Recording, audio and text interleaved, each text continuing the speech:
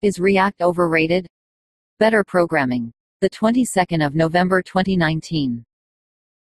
The Angular versus React debate is something that seems to be going on for much longer than it should.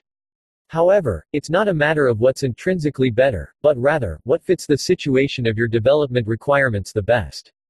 The main argument I've seen a lot of people fall back on is that React is made by Facebook. But that doesn't really mean much in the grand scale of everything. Yes, it's made by Facebook, but React is not the only technology they use. There's a host of other things in the back end and possibly the front end also. If we go down the route of who made what, we could say the same for Angular and Google, along with Java and Oracle and .NET and Microsoft.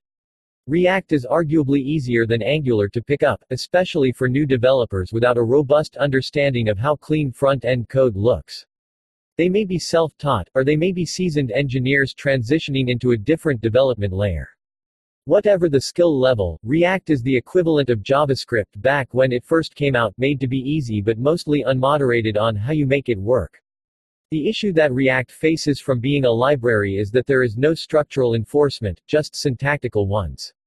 This can result in a deconstructed app with a lack of naming conventions, haphazardous folder structures, if there are any, and redundant files that are bundled in with the production deployment.